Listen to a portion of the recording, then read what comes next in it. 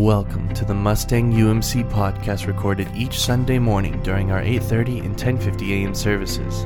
We invite you to join us in praise and worship during that time, and our hope is that this podcast serves as an encouragement for you and for your family in your daily life.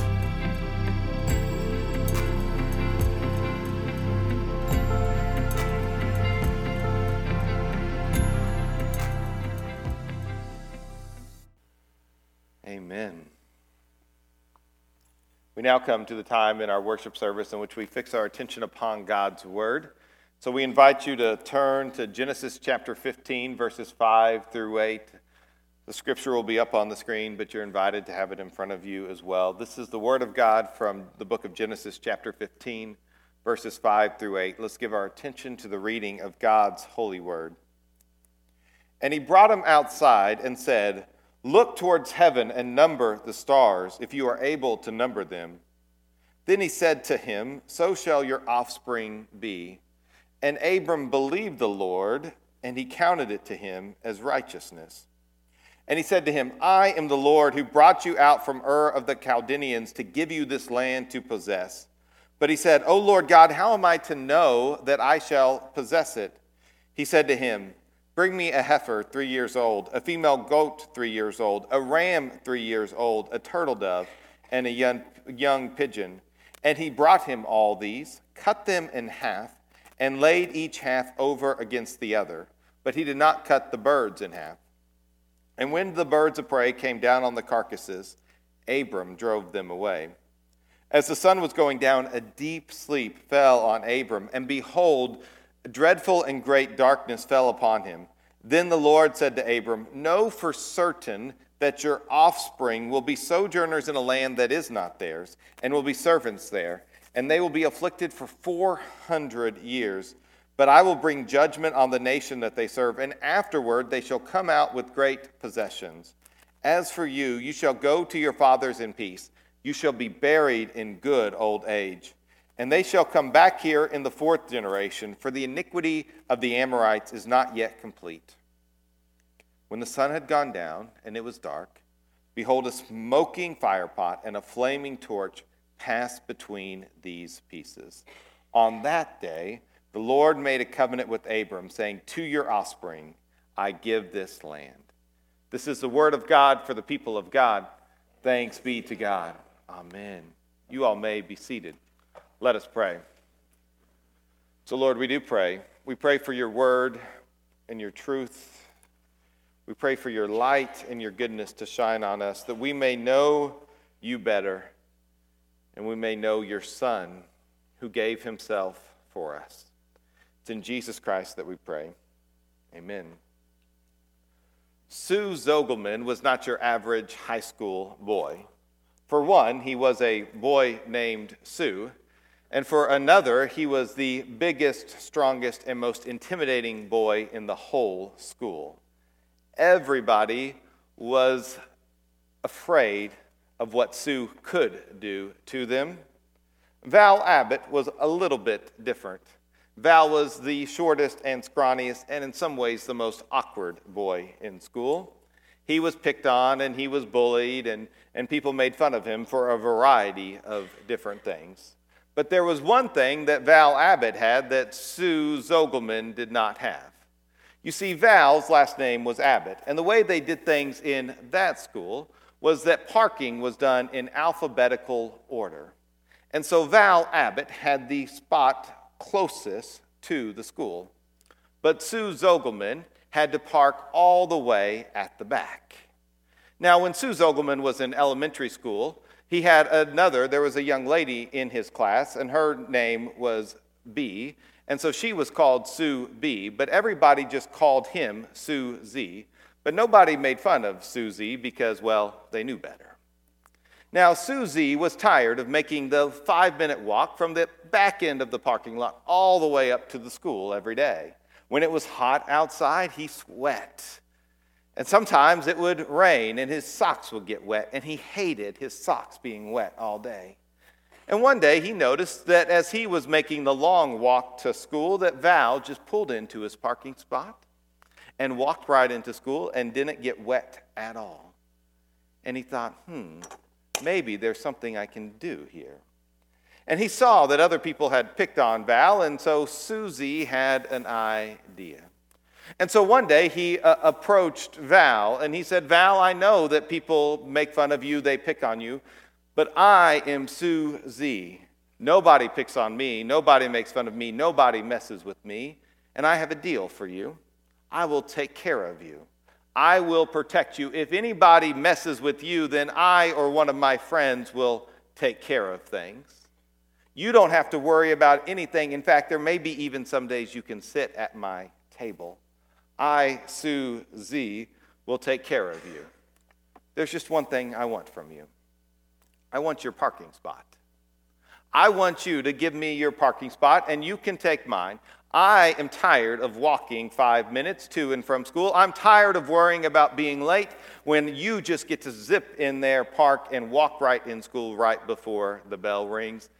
I will protect you if you give me your parking spot. Val thought about it for a while, and he thought, well, I do like my parking spot, but I like the idea of not being picked on even more. And so he told Susie, you have a deal.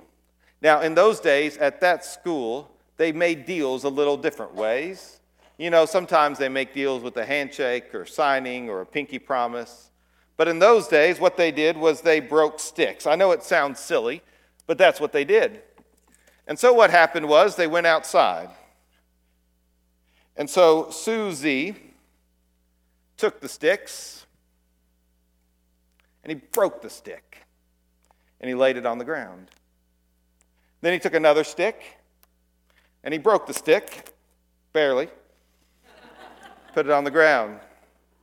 Took even a bigger stick, broke that stick, and put it on the ground.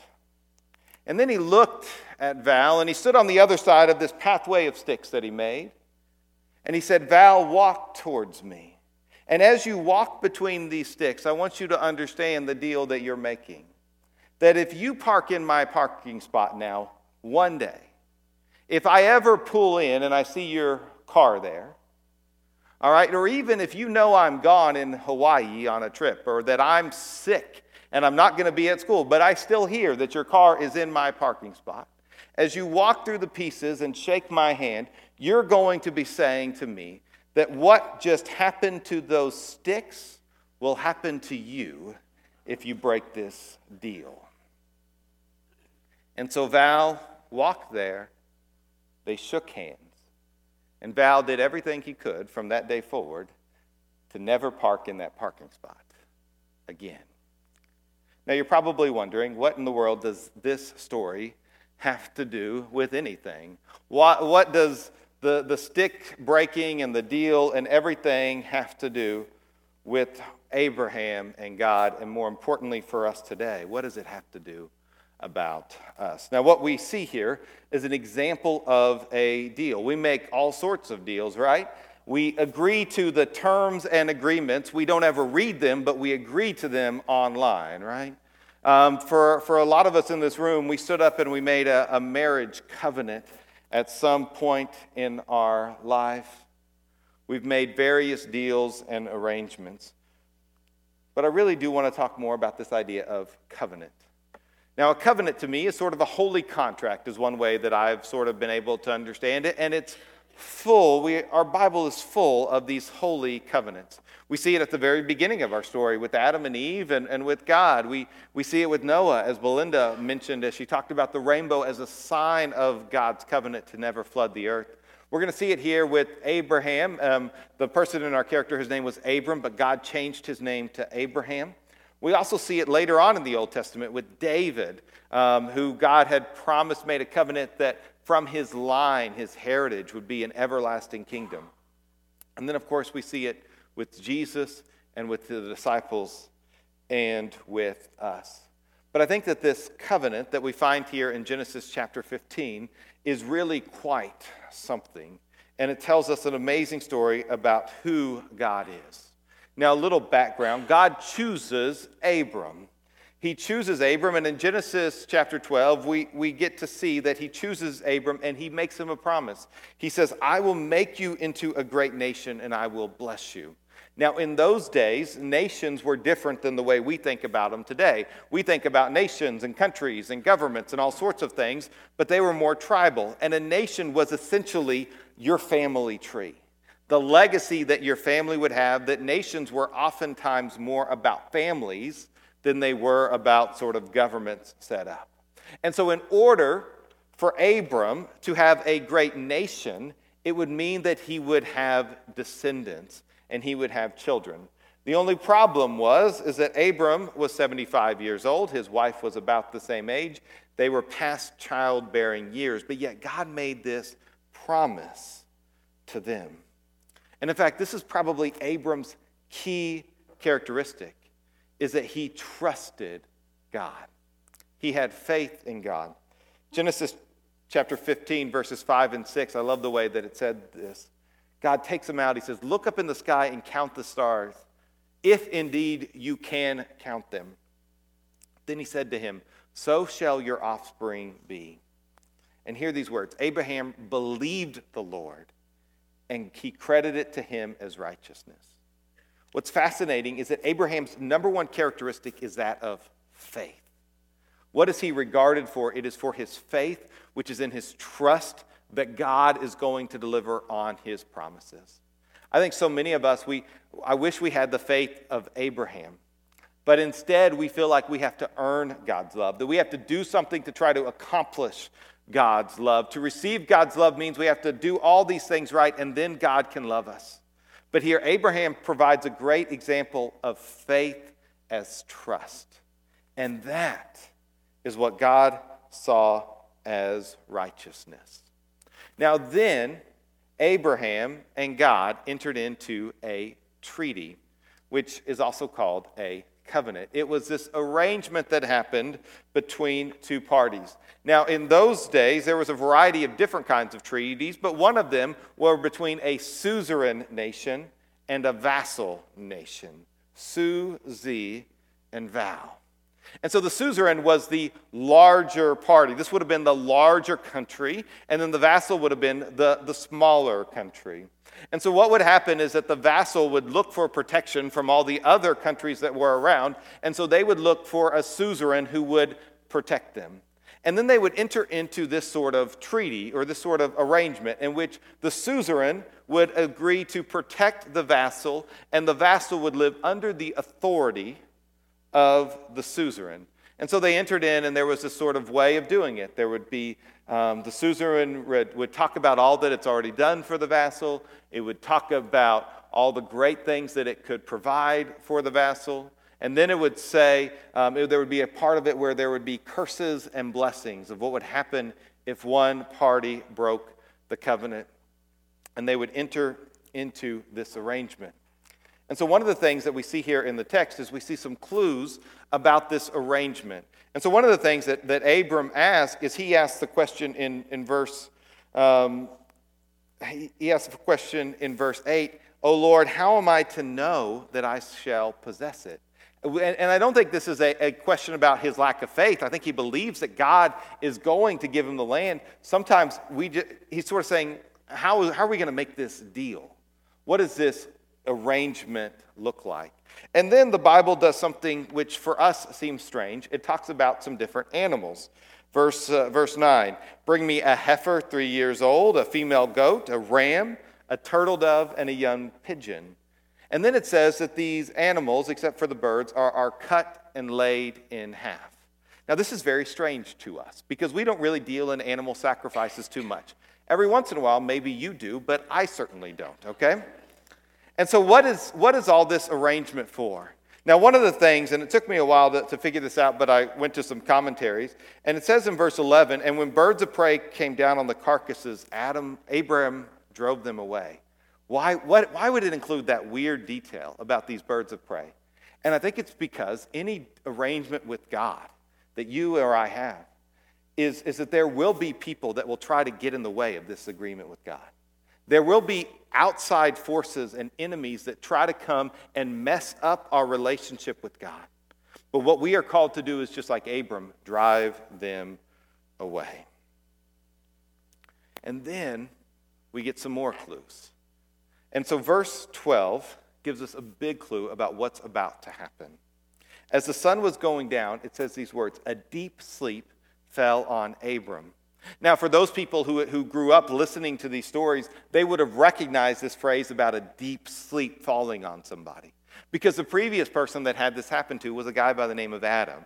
And when a deep sleep fell upon him, the next thing that happened was Eve was created.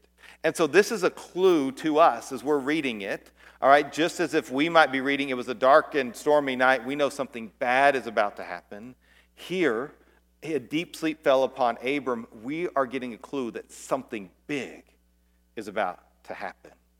And so God goes on and he says some things, but then it goes on to say these words, when the sun had gone down and it was dark, behold, a smoking firepot and a flaming torch passed between these pieces.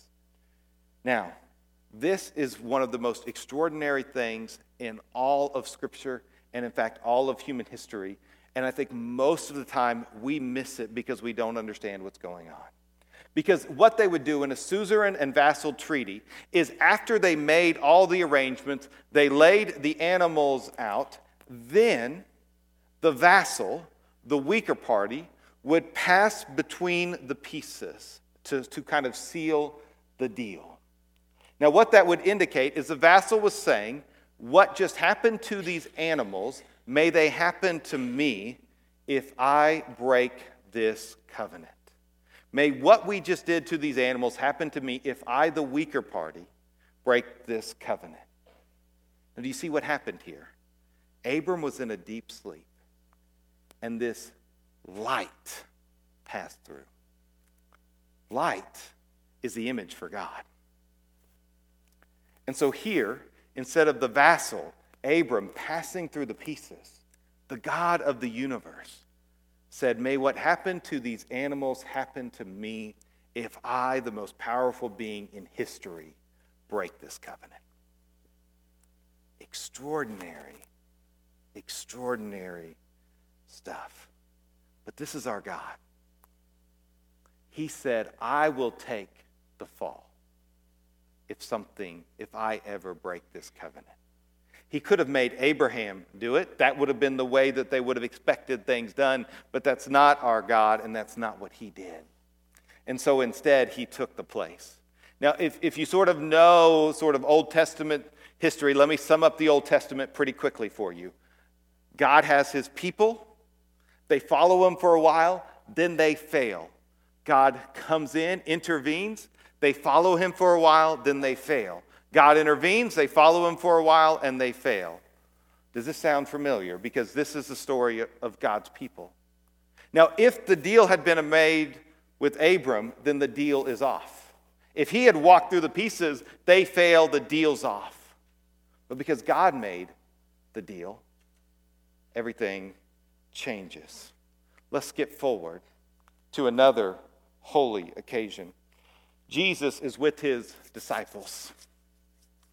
They would have known the story of Abraham. They would have known about covenant. When they hear the word covenant, they think of all the great and wonderful things that God has done.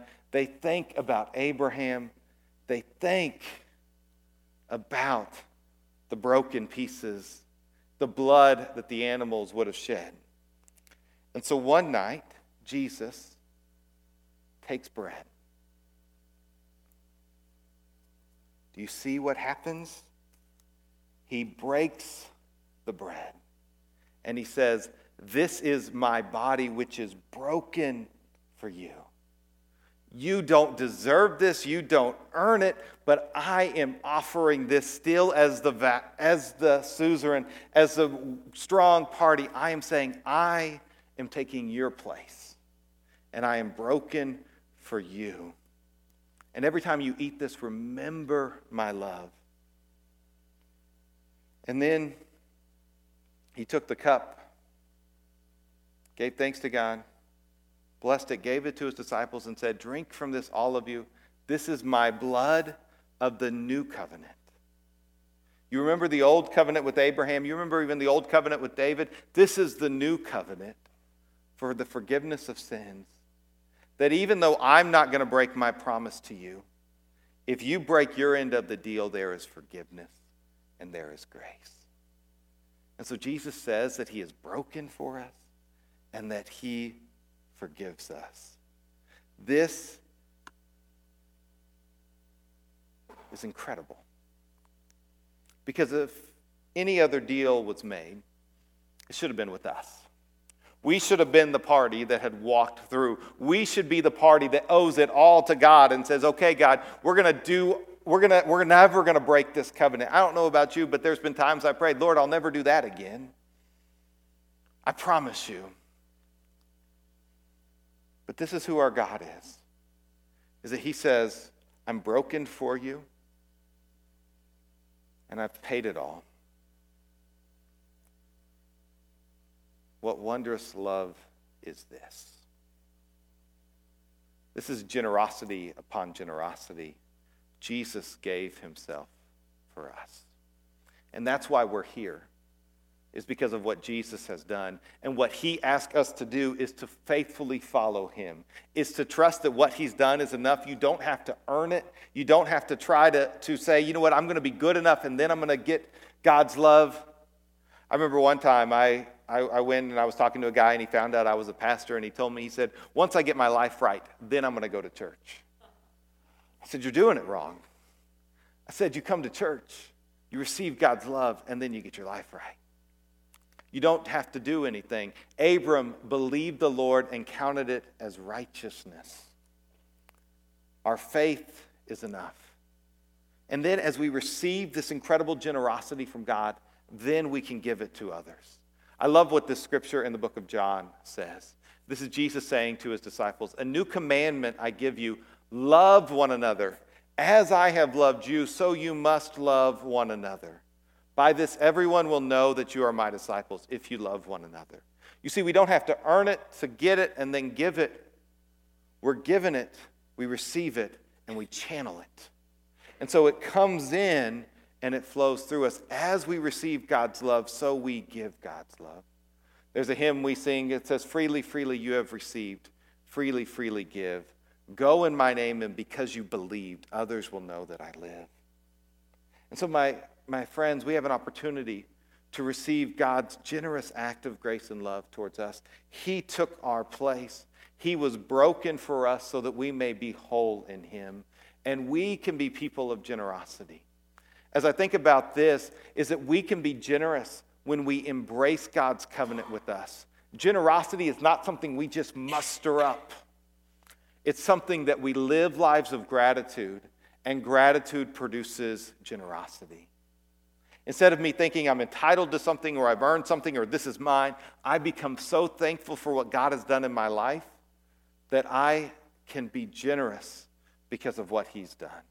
And I have to embrace God's covenant with us. And so as we enter into this generosity campaign and into this generosity covenant, part of it is that God has made a covenant with you and with me and with us to be our God, to take our place, to forgive our sins. And he invites us to participate in that. Now, being generous people, as we see how it worked out for Jesus, doesn't always pay off.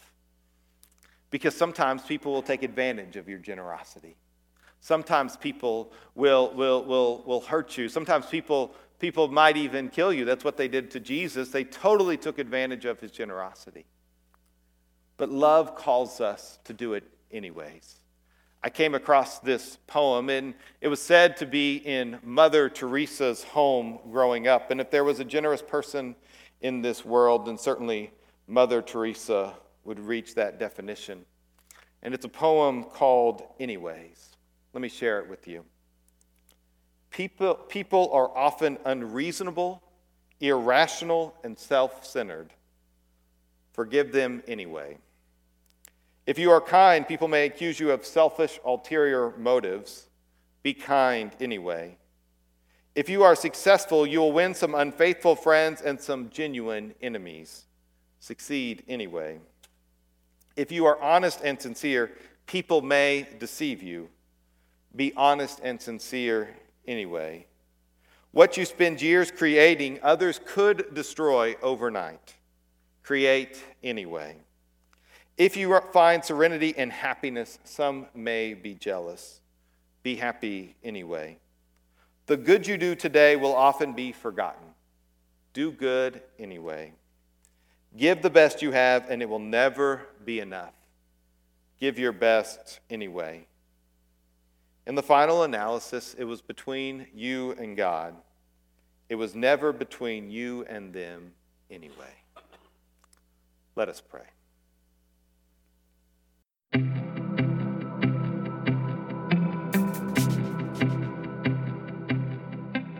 Thank you for listening to the Mustang UMC podcast. Once again, our services are at 8:30 and 10:50 a.m. every Sunday morning, and we would love to see you there. For more information about the Mustang United Methodist Church, please visit us at mustangumc.org or email us at office@mustangumc.org. That is office@mustangumc.org. We hope you enjoyed.